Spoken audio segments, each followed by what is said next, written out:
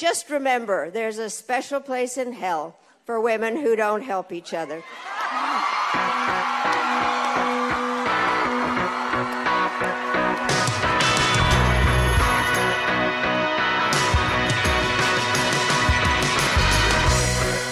In the culture war, there are no winners, just podcasters.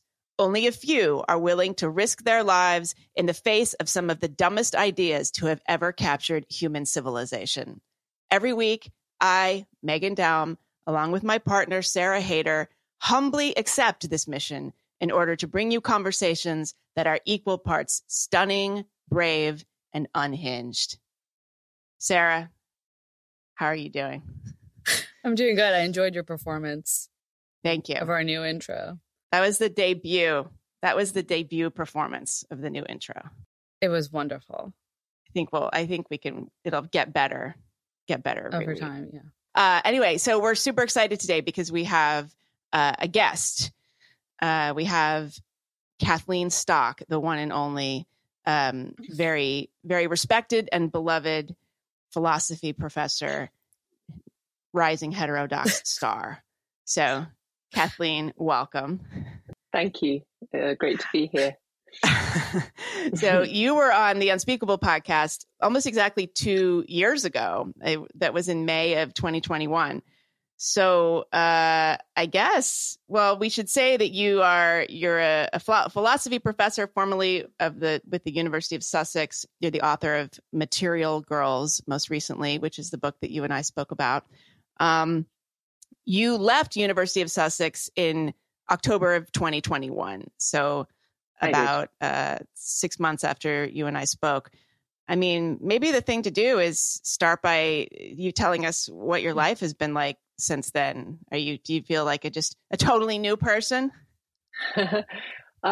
Yes, I kind of do, actually. I mean, obviously it's a big change because I was fully immersed in an academic career, teaching and researching, and now I don't really do either of those things, or I wound down my research and I stopped my teaching overnight. So I still do a bit of teaching once a year for the new University of Austin, which is this new initiative to focus on to build a university focusing on free speech, and that's in Texas.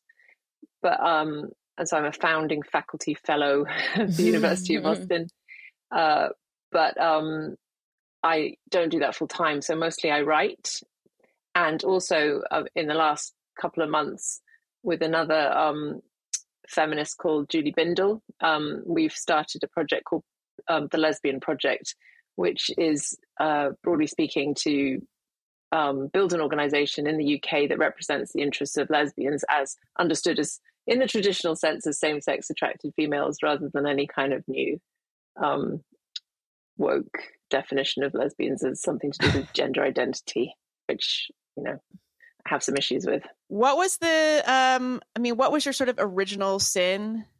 Oh, well, originally the sins can be very, very minor, can't they? So originally I just published a blog post about 4 or 5 years ago saying maybe academic philosophy should be thinking about the possibility that this idea that a male person saying that they were a woman made them a woman, maybe there'd be some issues with that, and they could be philosophical issues even. So philosophy is very good at talking about definitions and concepts and ethics and politics, so why was nobody talking about that? So that was my initial sin. And that was bad enough. And then it escalated rapidly because it became clear that I That's did horrible. not, in fact, buy in to any of the sort of what I would call gender ideology or trans ideology, trans activist ideology, really, because not even all trans people believe it. But this idea that, sex is a spectrum and you cannot change, you can become a woman just by saying you're a woman or believing you're a woman, all that stuff. I don't believe any of it. So that was my sin, really. Did you, do you have an answer to that question now? Why nobody's talking about it, or why not enough people in academic philosophy are talking about it? Yes. Well, partly, there's a handful of people talking about it So I should be fair to them because they're really trying hard in a very hostile environment. But fear is one. And also, or maybe connected, career preservation, because it can get you, pervert. There's two sides to it. On the one hand, you can go quite far in a university setting by saying ridiculous things about how men can be women as a matter of justice or whatever it is. Obviously, they wouldn't put it like that. And at the same time, you can ruin your career by speaking out against it, as in fact happened to me effectively. So, yeah, people are frightened and they're self-preserving. I think that's it.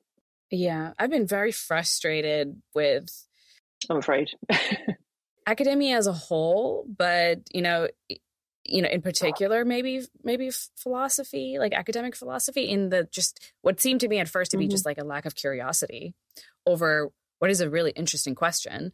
And it is so relevant to what's going on in the world. Why would you, refuse to engage with it? I mean, even, on just like an amateur level, like there just didn't seem to be a lot of interest at all. And when I ask people I know in academia or in professions in which I think that they have a stake and they should involve themselves in the discussion, I get, a variety of answers.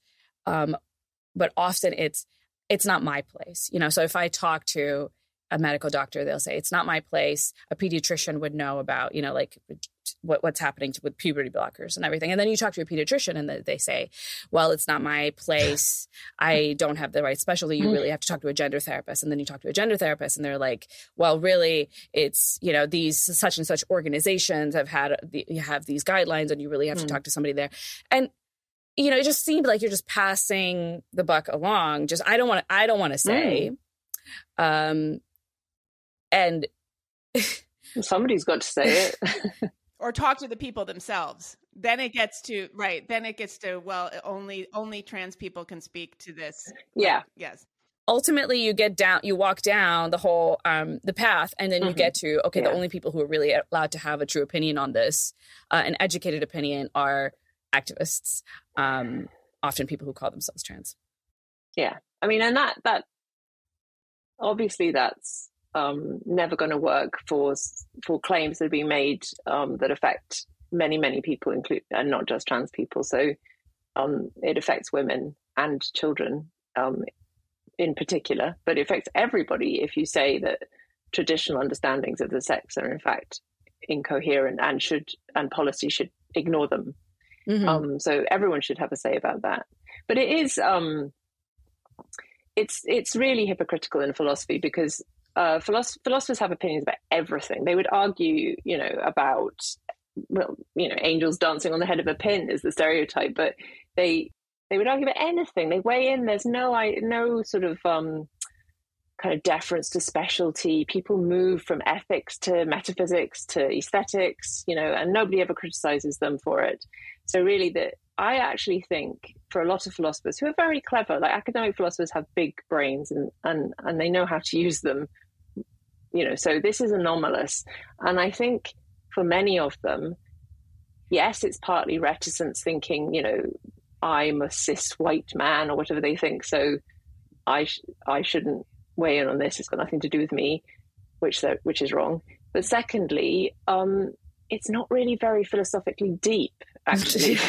The arguments produced to show that sex is not a binary, or that self-identification is somehow a moral right.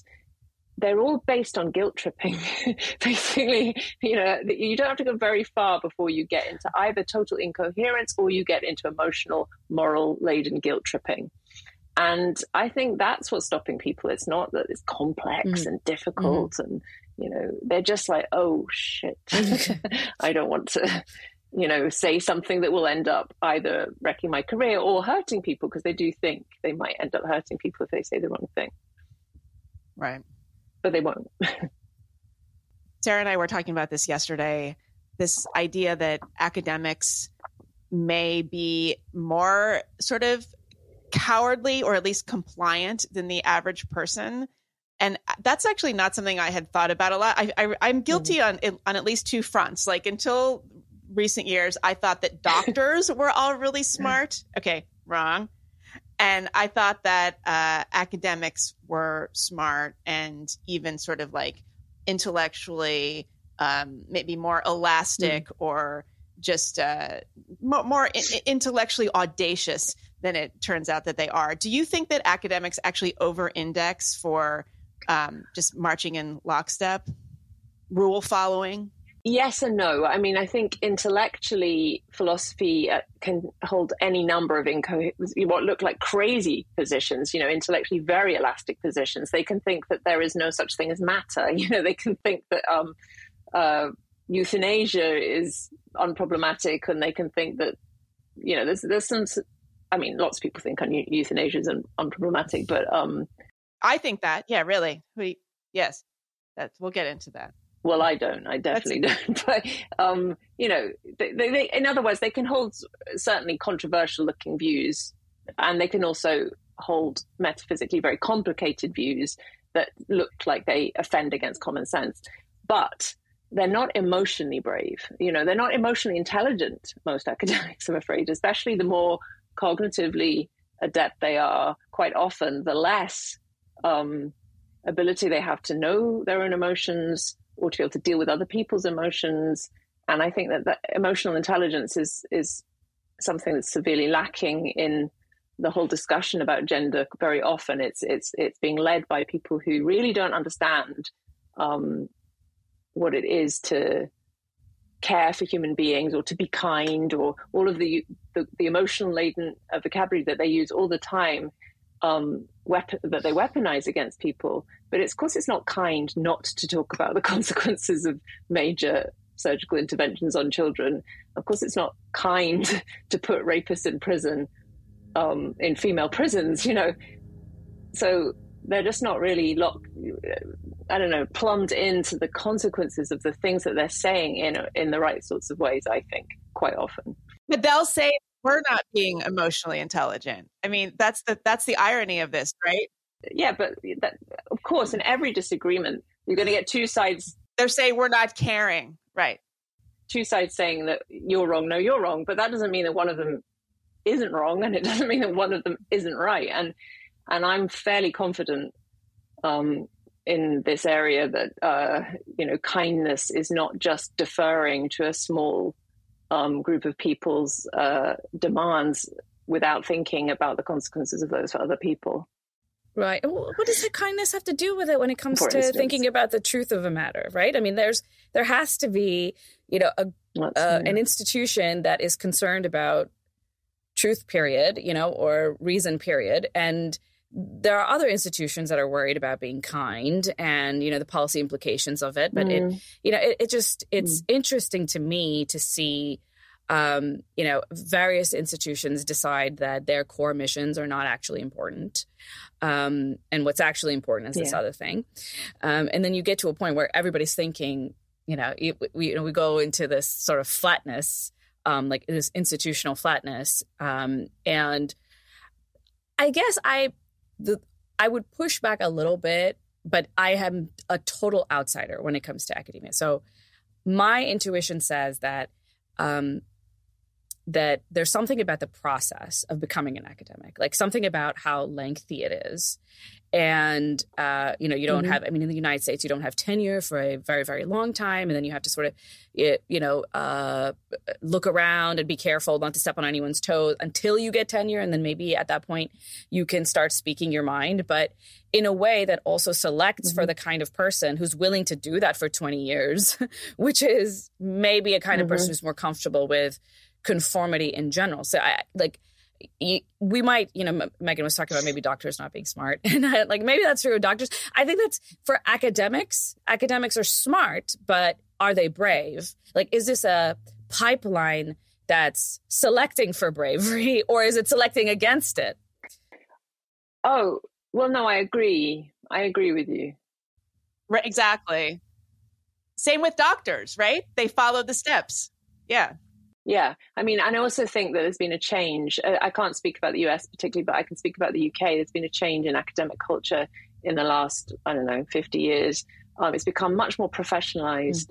So when I came into philosophy, there were still sort of some really maverick, iconoclastic lecturers around who, were probably, they were inspirational teachers for very clever people. They were probably terrible teachers. If you weren't that clever, they never had handouts. They didn't do PowerPoints. They didn't know how to present their ideas. They would ramble and wander around. They had very poor personal hygiene, quite a lot of them, but they were interesting thinkers who were really not socially controllable by the authorities. They have been basically phased out. And now the average academic is very professionalized, absolutely knows how to do a PowerPoint, knows that they have to publish a certain number of publications in the right journals in order to get anywhere at all. And they've probably done that before they've even got a foot in the door. So you've already got a certain kind of person who's very career-minded, even to get into a university. And they have to be prepared, as you say, to work really, really hard for very poor job security. Their jobs are precarious when they're in the junior stages. And so there's a lot of stuff built in, disincentivizing them from bravery. I absolutely agree. So when I talk about emotionally unintelligent academics, I'm talking about the sort of narcissistic leaders of this who are sitting there on social media, criticizing younger colleagues or anybody really who steps out of line, moralizing fiercely about how wonderful they are and how great their students think they are, and, boasting about the evaluations they just got from their cohort online, and basically just puffing themselves up and being the moral voice in this area, telling very emotional stories about trans kids and all the rest of it. People are terrified of these people, and they don't have the career incentives to argue with them. And they also generally maybe just don't even have the energy. But that's who I was talking about specifically. Yeah. Yeah, I think there's a why bother, like why risk my own neck for all this? Because there is so much to be lost, if the wrong people. So I come from activism, which is terrible. I mean, as you can imagine, Sarah's trying to think of another way to identify herself other than using the word activist. So if you can think of anything, maybe you're a passive aggressive activist. Maybe you're like a passive activist. Or a campaigner. What about a campaigner? I don't know. Something like. Well, you can do both, but we've probably nicked activism from you guys. But campaigner might be less. My background is in the NGO sector, nonprofit sector, focused on social reform, civil liberties, human rights, that kind of thing. And this world is entirely captured. I mean, and has been like 10 years ago, it was captured by, whatever you want to call it, wokeism, back then, SJWism, whatever. But ultimately I saw it as a kind of thinking that hijacked compassion and kindness of a lot of the people that go into something like the nonprofit sector, and, weaponizes it to its own ends to enforce this kind of orthodoxy. And it was really shocking to see, institution after institution just completely like as if they became zombies overnight. Formerly courageous people become very silent when it comes to stuff like this. And for all of the various, so it used to be that you had, the ACLU that was focused on civil liberties and free speech, and you had, Human Rights Watch that's doing its own thing. You have the various, I come from the atheist secular community, so you had like the secular world that's focused on state and church separation and freedom from religion. And then you saw all of them adopt like similar kind of activities and utilize the same kind of language. It's as if the same intern was running everybody's Twitter accounts, like the same. Yes, I know what you mean. It's very cliched. And now it seems like it seems like the same sort of thing, the same sort of flattening has happened everywhere. Overnight almost. So the question is, I guess, and I don't even know if you have an answer to this, but how do we break out of this? podcast. I mean, we're doing our best. We're risking our lives every day. Yeah, because podcasts alone can't do it. So, yeah. There's a lot of, there's clearly a healthy counterculture developing for those that want to find it. I mean, I listen to some relatively subversive podcasts too, and, but that's not going to be good enough, because you really need to somehow unify people and not have them split up into ghettos where, there's these people over here getting their thrill listening to subversive thoughts about woke ideology, and then there's these people over here immersed in the religious ecstasy of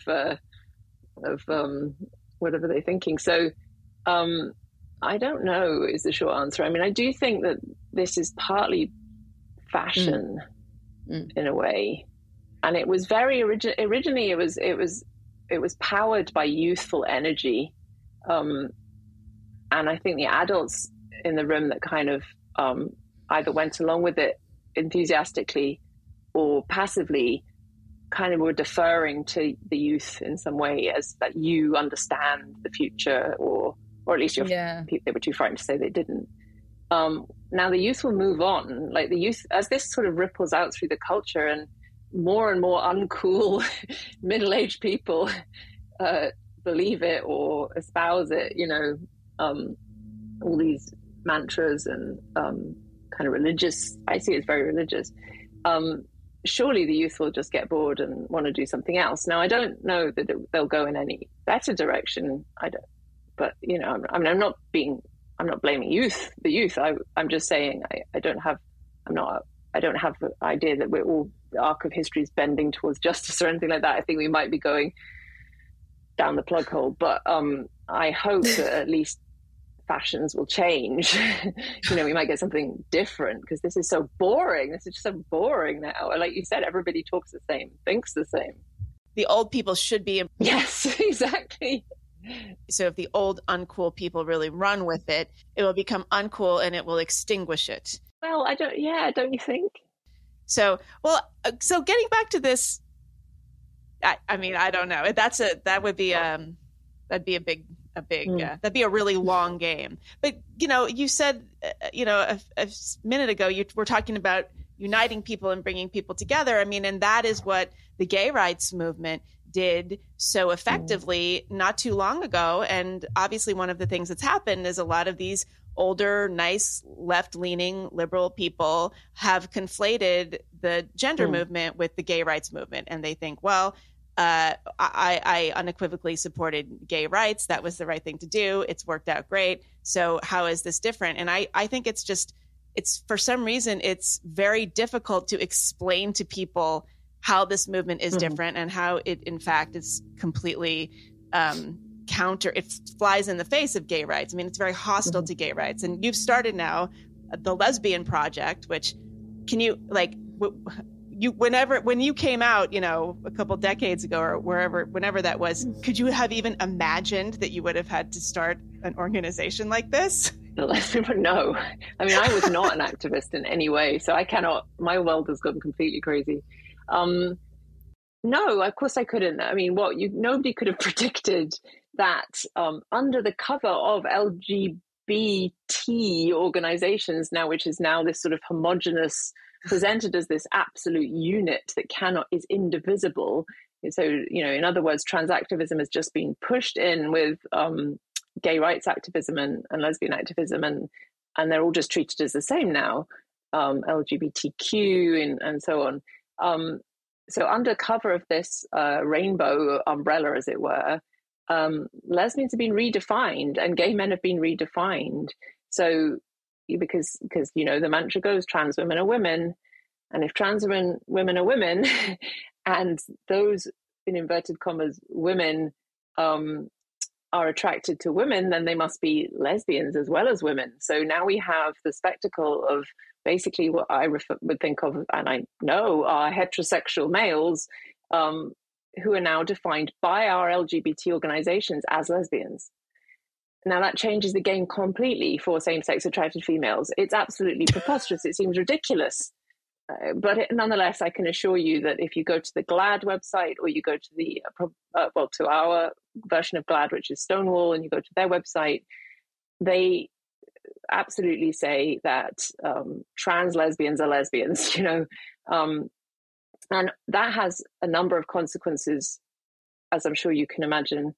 Firstly, for younger females who are lesbians coming out and now being told that they're in a group with men, basically, men who think they're women and think they're lesbians.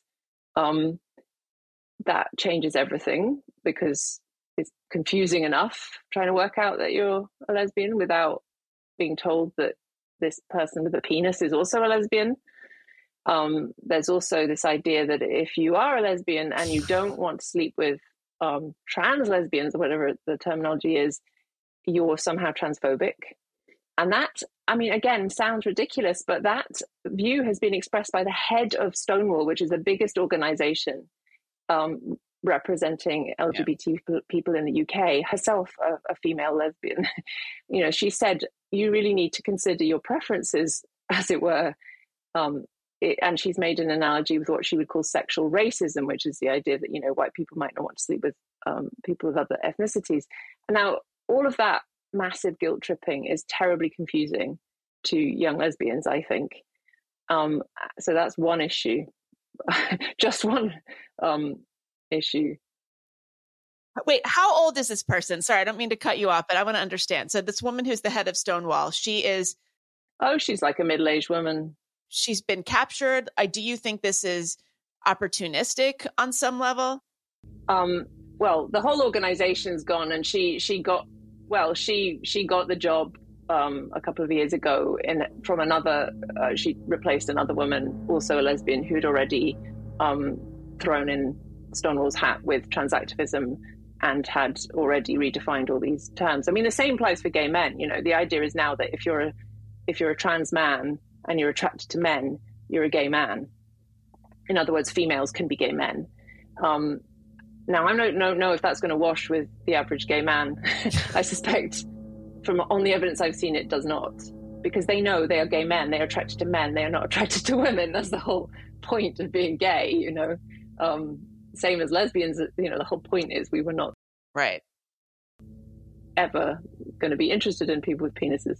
But our organizations have sold us out. And that's just one issue. There's another issue, which is possibly sort of less confusing to people, which is just that if you put LGBTQ and then also asexual people, queer people and all that, and you put them all together and you treat that as one unit, then you lose information about the particular elements of the unit. So, there's hardly any research being done on lesbians on their own. It's always lesbians and bisexual women, lesbians and gay men, lesbians and trans women, lesbians and queer women. We're just not treated as an interesting subject in our own right. And charity money does not go to lesbians on their own. It's always some bigger grouping. And if it does go to LGBTQ, then you never get any account of how it breaks down for those groups. So we're just treated as just completely uninterestingly a part of this bigger umbrella that combines many disparate identities and interests. Yeah. So the Lesbian Project is an attempt to belatedly get to your question, to say, hang on a minute, we're not that focused on gender identity, but we are focused on marking a spot for interests of same-sex attracted females and saying they matter, and that there should be some research done, there should be some funding, there should be some policy, there should be some kind of recognition of their separate interests. Now, can you explain the difference between lesbian and queer? Well, queer is just an umbrella term that applies to a number of identities. Originally in Britain, the word queer was an insult. I don't know what it was. I assume it was in the States, right? It was a pejorative slur. Oh, yes, absolutely. Yeah. So it was reclaimed, I guess, and then it was associated with this academic movement from the 1980s and 90s that's been enormously influential, called queer theory, which thought of everything as socially constructed, including sexuality, including sex, including gender, including your preferences, everything, could be because there was no bedrock, there was no natural was just social, so that came from people like Foucault, Judith Butler, and loads of others that have had a big effect on things. So these days, though, when people say queer, they could mean anything. They could mean like asexual. Does it mean that they're like cool? Yeah, well, I think it doesn't mean cool, but I think a lot of people will just take that label because it is cool, or they think it's cool. There's a huge spike in identification, as you know, I'm sure in younger generations. There's a huge spike in girls in particular identifying as bisexual, or non-binary, or something that's just not boring old heterosexual. But that's what's so great about the term, because it doesn't specify who you're attracted to or anything. It's just, I'm different. Like, I'm not straight. Yeah. I'm not one of the boring girls. Yeah. Sarah, do you have friends? Right. Like, Sarah, do you see like your peers doing this? Because I feel like I see more and more people that I've known for decades, and then I see them on like their social media sort of profiles, and they'll identify as queer all of a sudden. And I'm like, who are you? You had like you kissed a woman one time in grad school. Yeah, I got drunk at a bar, and then in front of a bunch of guys that I thought were hot, I made out with a girl. And now I'm very queer. No, it is that is certainly a fashionable label, and it's like catnip for straight women who want to be special. Like, I think that not as often. You don't see guys doing it. That's true. You don't see straight guys doing it. Oh, and you do. Well, some you do. Some guys are really trying hard to also be very cool and interesting. I think they're picking it up as well. But it's the first to hop on the bandwagon, I think, were straight women who are interesting. Okay, not boring like you and me. No, yeah. I mean, you got to call yourself bisexuality, I think, was the sort of entry point for this, because you could just say I'm bisexual if you just kissed a girl once, or just had some thoughts, Yeah. But so there's people who have never been in it. I went to the Lilith Fair. That makes me... Okay, I don't know, but... Yeah, I think I get it, but... We're all bisexual. But I think that just meant that, like, a huge number of straight people got into the LGB. I mean, effectively straight, like, behaviorally straight, pretty much, even if who knows what's going on inside people's heads, but behaviorally straight people got into the LGB quite early on, before any of this happened, any of the tea got added. And that did change things. I mean, it became a kind of aspirational group to join, where it really wasn't initially an aspirational group to join. That was the whole point of the activism. The activism was very successful, as you could say. Yeah. Yes, maybe too much so. Exactly. Well, talk about actually, and I want to, Kathleen, I want to make sure that our audience has at least some idea of what you went through. I don't think you need to sure, retread all of this, but just the way that you were treated on your campus, the things that people were saying to you. You just, you published and said a few pretty anodyne things, and suddenly they're labeling you a bigot, unsafe, you're a threat. They feel physically and existentially unsafe around you. Like, you were actually encouraged, if not forced, to hire security detail. Is that right? Yes. I mean, I would say that I was saying a lot more anodyne things then than I do now, because obviously I'm not being watched all the time. My social media is not being monitored by people that want to have me fired and stuff like that. But I really had a hard time in my job because of the things that I wrote in my book, which I do think are reasonable things, including that trans people are fully deserving of all human rights, employment rights, and so on. Right. So there was just low level nastiness for years, including lots of petitions and open letters signed by, philosophers across the world, and saying I should be fired, and protests on campus, even way before the one that finished me started. And I did used to have security for talks, because there'd always just be such a kind of palaver around them. I don't know, sort of lots of hysterics. But just after I spoke to you last, Megan, so I published my book, and then a group of students, still don't really know, decided to mount a sustained campaign to get me out of my job. And they just started postering and stickering and coming to campus. And these posters would say, Stock is a transphobe, fire Stock. And they came in black masks and set off flares and wrote graffiti and did big protests on open days when the university was trying to recruit students. So it was just surreal sight of like all these people with masks holding a sign with my name on saying, I have to get out. Only for you? Only for me. Yeah. I was the only one. Yeah. You were the only one. That's incredible. Well, nobody else was going to do it when they saw all that happening. Right. But I mean, what must that have felt like to be the only one? It's not like they're protesting some sort of group. I mean, that's extraordinary. Exactly. And it was all being presented as like, oh, the right to protest, which is a right. But I didn't think it was a protest in a normal way. They weren't protesting just the institution. They were protesting me and my presence. And it was a small campus. It was my workplace, and I'd been there for 18 years, and I had good relations with lots of people there. I'm not a troublemaker in any way.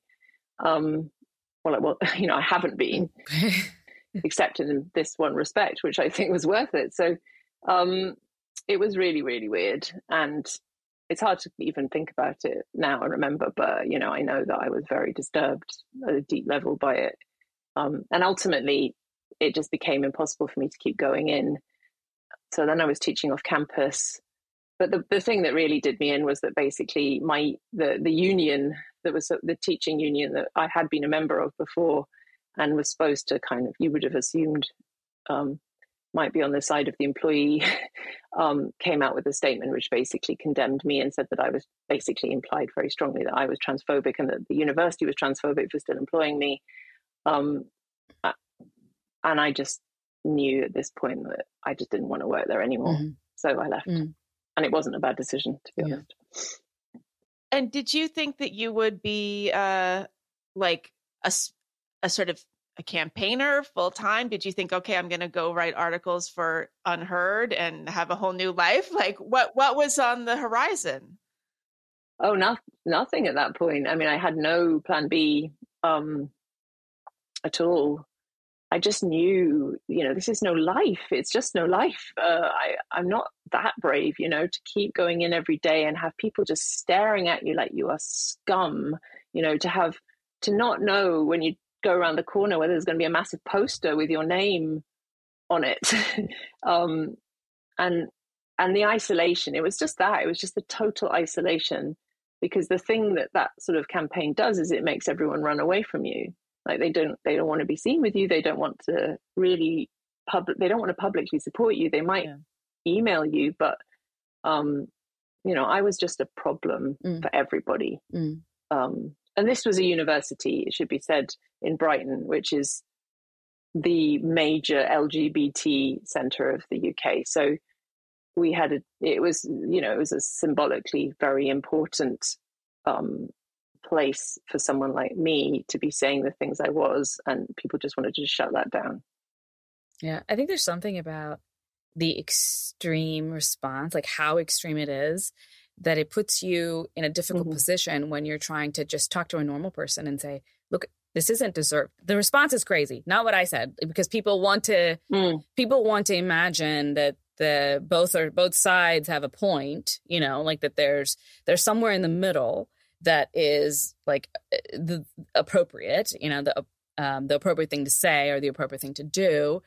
And I found that to be the case with this topic in general, where it's hard to describe to a normal person that's not actively engaged all the time, how crazy things actually are. I mean, when you mentioned that, you go on GLAAD's website, you see it for yourself that they think that, a woman who doesn't want to sleep with a biological man is not a true lesbian if the biological man identifies as a woman.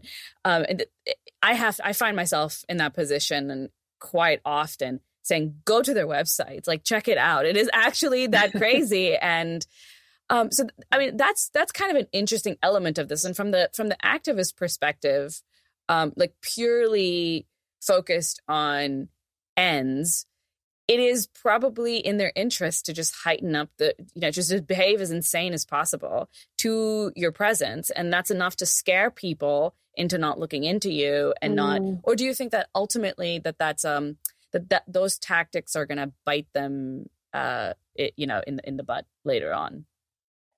I actually think the sort of unhinged nature of the reaction it worked for a while because, like you say, nobody can really believe it's happening. No one who isn't exposed to it. And you feel like a crazy person trying to explain to people, no, they really do think this.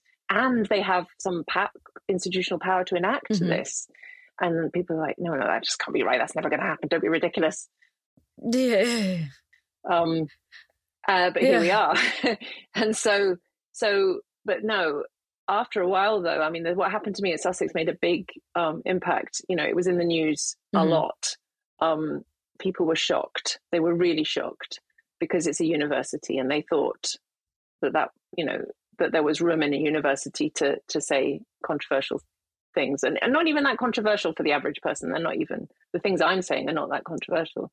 So they were really shocked. And I think as time has gone on, I mean, I don't know what it's like in the States, but in the UK, there is more press attention now on the sort of very violent aspects of this, the threatening aspects, the and the consequences of it as well. So people are taking a look now, and as, for instance, as you know, in the area of child medicine, things are changing fast, and the US needs to catch up, obviously, but major clinics have changed their approach in the last year on the basis of evidence of what happens when you put children on puberty blockers. Yeah, we're behind on this because we have this boogeyman of the fundamentalist right, of the political right. And so the media and a lot of, otherwise reasonable sort of moderate people are so terrified of appearing to be aligned with the political right that it really hamstrings a lot of us. I think that's why we tend to be behind here in the States. I can see that. But as I know, it's a gift to the far right, this stuff. It's a gift. It will be absolutely used against gay and trans people. If it already is being used against gay and trans people, they've been treated as sort of responsible. Ordinary trans people are not responsible for this. It's powerful groups of activists that are responsible for this. No, they hate it. And ordinary people in the center need to stand up. Yeah, I've noticed a lot more normal people, by normal people, I mean like people who are not actively involved in this issue, start to see the extremes of it and then say things that worry me quite a bit. Things like, well, the right was saying that, gay marriage was a slippery slope. And I thought they were crazy. But now I'm seeing all this and maybe they weren't crazy. And so it's a very disturbing thing to hear from what appears to be just like somebody who was supportive, right, of gay rights get to this point. Yeah. Do you think there's any truth to that at all? The slippery slope? Is there something about the way that the gay rights movement, I guess, either thought of itself or maybe the tactics that the gay rights movement used that you think might have gotten to? I mean, it's a kind of a tricky devil's advocate kind of a question, but yeah. I do think so. I think there's a problem with the tactics. I mean, I'm not saying in a way, it was real politic means they might not have been able to do it any differently, but I think the tactics were basically highly emotive.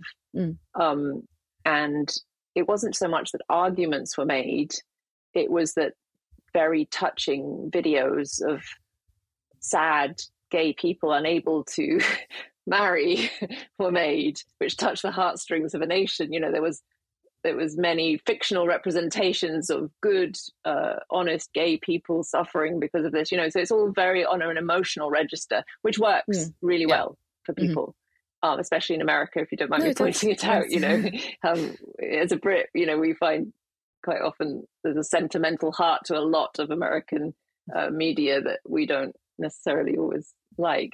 But British people were susceptible to it too, and you know, whereas.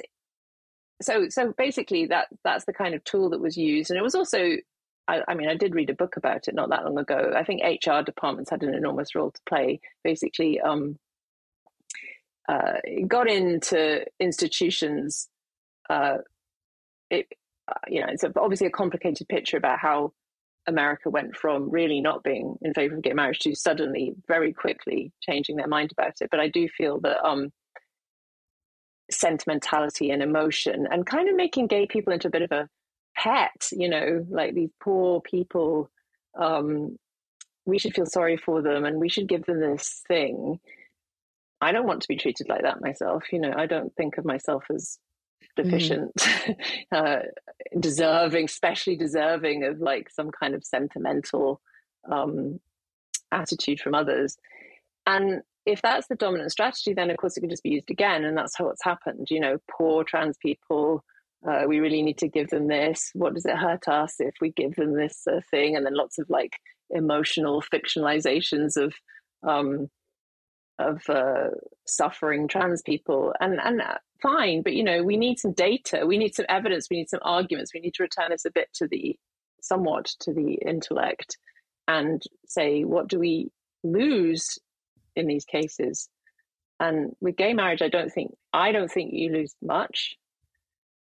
Although some fundamentalist Christians would doubtless disagree with me, and I'd like to discuss it with them. I wouldn't consider it to be homophobic. You know, I wouldn't call them homophobic for thinking that. I think we could argue about it. But I think if you bring self-ID in and the idea that, you know, identity is the only thing that matters, you lose loads. You lose common sense. You lose, you know, children's health, you lose women's security, all sorts of things. So we need to discuss that, and no amount of guilt-tripping media will take those things away.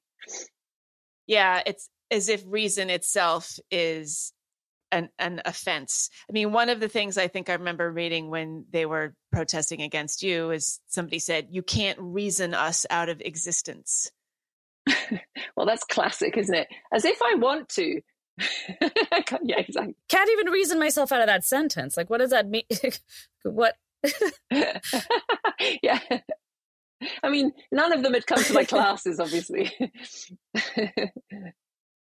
Right, exactly. It seems like too, also we're seeing more and more that the really extreme activists and the most vocal and visible people are biological men.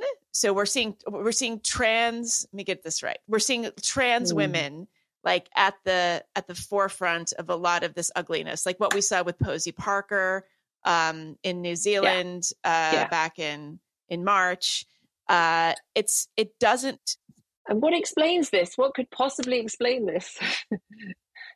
Right. It doesn't tend to be the biological females who are identifying as men who are driving this. And I'm curious if you have any thoughts, like with respect to sort of connecting some dots here, because it seems like the gay rights movement succeeded as quickly as it did, in no small part because it was driven by affluent gay white men who had a lot of power. They had a lot of resources. They had a lot of cultural and economic capital, and they were able to move it forward. And I think that like we're in a way we're seeing the kind of like negative flip side of this with the trans movement. It is a lot of white natal men driving this thing, but they're not like, you know, corporately connected. It's just this kind of like ambient, I don't want to say mental illness, but I guess I will say it. Oh dear. Yeah, I'm not saying mental illness. And that's kind of where your project comes in. I mean, the Lesbian Project is yeah, no. But I mean, yeah, well, I'll say it. I'll say it. I think that's a complicated question, and I'm sure you're right about the gay rights movement. And I also think a lot of trans activism is still propped up by gay men who do not see the downside because they don't really care about women, some of them, and they don't really care about children because they don't have them, some of them. But they do feel affinity with trans women because they know they're brothers in some ways, you know, and that's definitely helping. But I also think, you know, with the gay rights movement, there's historical injustice all over the place with the history of the state's treatment of gay and lesbians, but there's particular injustice historically towards gay men. You know, the states have powers have usually been much more worried about gay male sex than between women, and they've heavily penalized it. And you know, many violent homophobic acts are committed against gay men.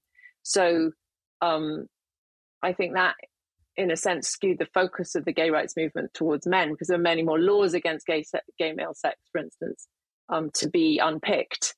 And in the case of trans activism, that's not quite the same thing, I think, there. But I also, you know, I recognize there's a sex-based dynamic in trans activism, 100%. It's what makes it quite funny, really darkly funny, that people are always going on about how sex is not a binary, when you see that on average it's the most vocal, the most aggressive, the most threatening are the males, and then the most kind of helpful and social and trying to put it all together are the females, you know. And this is definitely an alliance of two sexes. You know, women are doing a lot in trans activism. They're doing kind of the managing and the soothing and the caring and the talking about it and the emoting on behalf of themselves and trans women, whilst trans women are much more aggressive in their demands.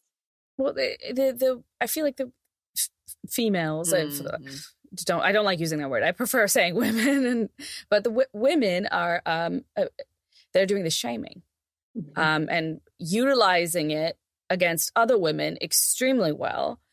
Yes. You know, and because I feel that, as you know, as somebody who's held these kinds of skeptical positions for some time, I've known men who've also held these positions, but they get a kind of a pass in a way that I don't, because there's this expectation that I would understand, be compassionate, be deferential almost to the demands of this supposedly very, very marginalized and aggrieved minority. And I find that very frustrating, especially as a charge is leveled at me by women, you know, primarily by other women. Yeah. I mean, I recognize that so much. Yeah. Most of the people that were strongly critical of me at Sussex were women. Not trans, I don't mean trans-identified women. I mean just normal. Natal females, yeah. I mean, not normal women. God, you know what I mean? Like not specially identified in any particular way. And yeah, there's a whole aspect of passive aggression here. You know, you can't, as a woman, culturally, it's not as acceptable to express your aggression directly. So you work to shame, to gossip, to sow division, to you know, do what women have done for centuries to each other. And it's a form of competition, which is not really talked about very much. You know, how it's often in women's interest to get rid of a rival in your workplace by, you know, pointing out their transphobia or whatever. That's definitely going on. Yeah, that's our... Oh, yeah, we think that women drive cancel culture. That's something that we talk about a lot here. I think it's a unholy alliance of pathologies. Yeah, but women have definitely playing a role. There's also the element of, and I wonder what you think about this, about just the usage of the word homophobe or just phobe in general, which became really popular in the gay rights movement. But this just the general idea that there's no real argument against this. There's no way that you have an intellectual disagreement or just a value-based disagreement because you're Christian or Muslim or whatever. But what you really are is hateful. And afraid. It turns it into a pathology. It turns disagreement into a pathology, which I thought was that was also something that I think, would you say that the gay rights movement kind of kicked off? Well, look, these concepts always end up creeping. I think homophobia is actually one of the better uses of phobe because it's such a recognizable thing. If a man walking down the street holding hands with another man can just arouse visceral disgust in some other men and women. A man being punched in the face for kissing his boyfriend, that's homophobia. There's no argument, there's no intellectual disagreement. It's just a kind of feeling of disgust in their bodies that they have to get out there. But obviously that word, once identified, will creep because all of our kind of evaluative concepts creep, like trauma. Like everybody's traumatized these days. We used to have trauma as a very distinct category, and now everyone's got complex PTSD. Apparently, so there's a danger. Oh, complex. Wait. I don't. Yeah, like lots of people these days will say, I've got complex PTSD. It's not even bad enough to have PTSD. You've got to have complex PTSD. Now, obviously, some people do. Oh. But not everybody that says they do.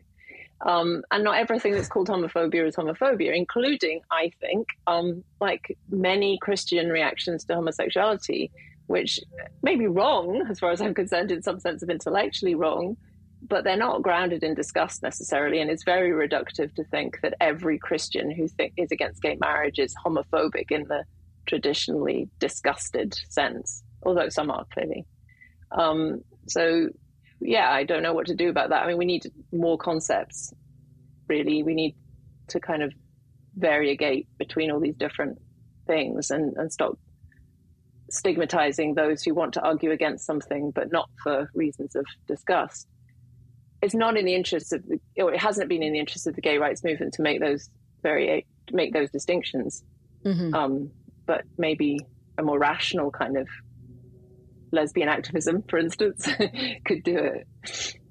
Before we let you go for this portion, talk about the Lesbian Project. This is something that you're doing with Martina Navratilova and Julie Bindel, which that's incredibly exciting. So what's it like to hang out with them? Well, I must have to say I haven't hung out that much with Martina, although I hope to, but she's our patron. So, we're exceedingly excited that she's got her name on board and she's very behind us. But it's Julie Bindel and me are the sort of active directors. And we've only just launched. We had our first event a couple of weeks ago. We had a research day open to everybody where we wanted to talk about lesbians.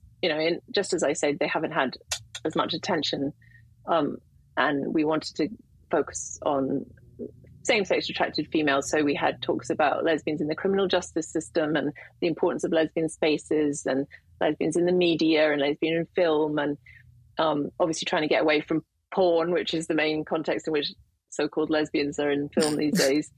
And it was a great event. It was sold out, which is amazing. There was a massive protest outside, even though we'd really tried to not incite any kind of confrontation. But, unfortunately, you can't do an event like that these days without queer activists taking it as some kind of provocation against them, which it wasn't, because we were saying, look, you do your thing, we'll do ours. And so they shut the road down, these protesters. They let off flares. They swarmed a guy who just seemed to be taking pictures of them because they thought he must be a fascist, and so on. So it was all a bit tedious in that respect, that happened, but we still had a good day.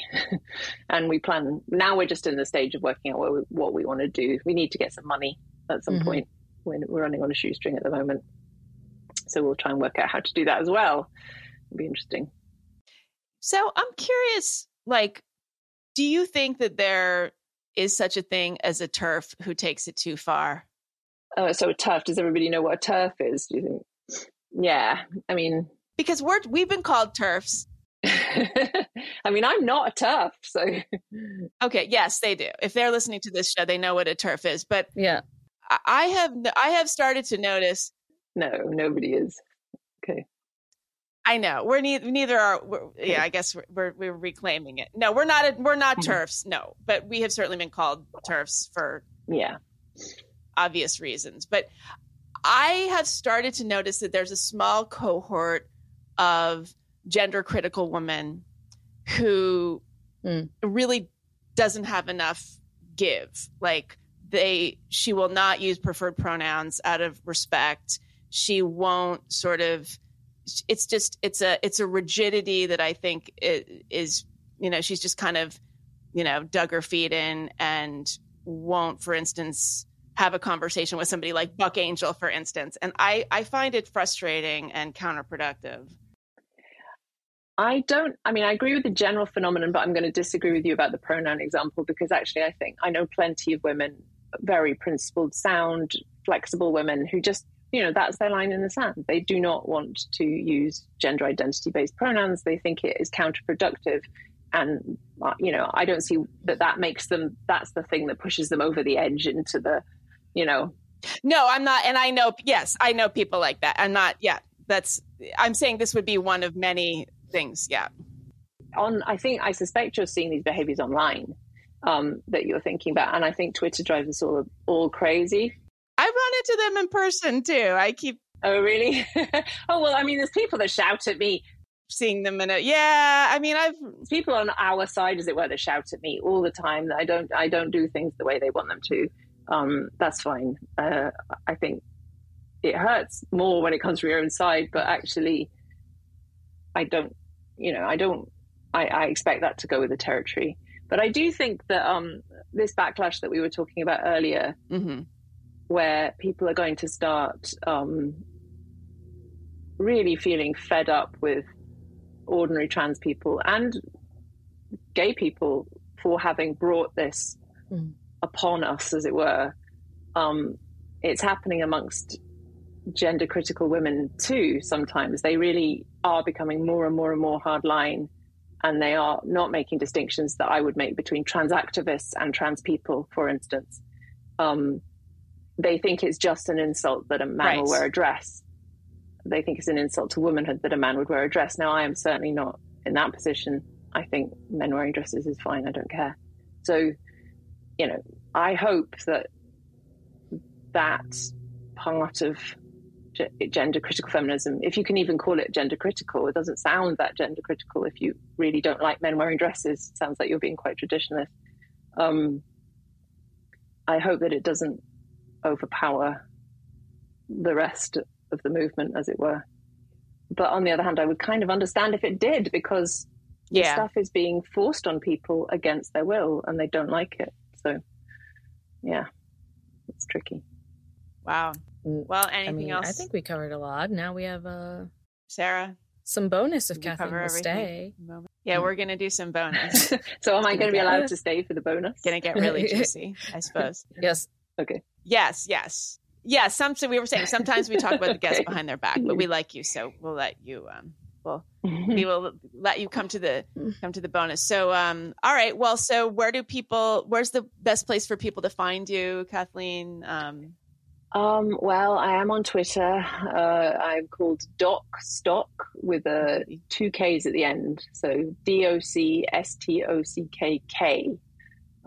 which I wish I could have done differently, but it's the way it is.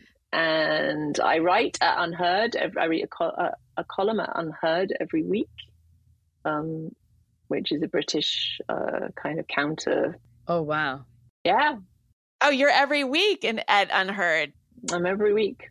Yeah, because I've seen you a lot there lately. So that's hard. It's hard to come up with something every week. Yep. Every week I have to come up with some new hot take. Exactly. As I speak, I'm currently thinking, what the hell am I going to write for Thursday? But yeah. Oh. Well, I quite like it. I do enjoy it. It's a terrible way to live, isn't it? It's tyrannical. It's better, I'll tell you, it is Yeah, that's good. better than publishing in academia where you write something and 5 years later it appears and about 20 people read it. So I get instant gratification every Friday. Now, Unheard is great. Okay. And so what kinds of things have you been writing about there, actually, just so people get a sense? Well, just this week, I do write about trans stuff and culture war stuff relatively regularly, but this week I wrote about chatbots and how I got one to try it out, and it was sex crazed and kept trying to have weird kinds of virtual sex with me. Yeah, it hit on you. I read that. I've written about what else have I written about? I don't know, politics. I've written about the Scottish nationalist situation quite often recently. I wrote about Dua Lipa a few months ago, who I love.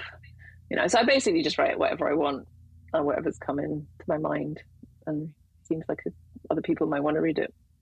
Okay, that's great. All right, well, maybe in the bonus we'll talk about your chatbot. Kai. It was useless. We tried to get a chatbot to help us with the podcast, but oh, really? It keeps trying to sexually assault us. So anyway, all right. Well, Kathleen Stock, thanks so much for joining us. Thank you, Kathleen. Thank you. Thanks for having me. Thank you. Love it. And congratulations with everything you're doing. Good luck with the project. Thank you, and good luck with your podcast. Hi, it's Megan from A Special Place in Hell. If you enjoyed the show and want to support it, there are a couple of ways you can do that.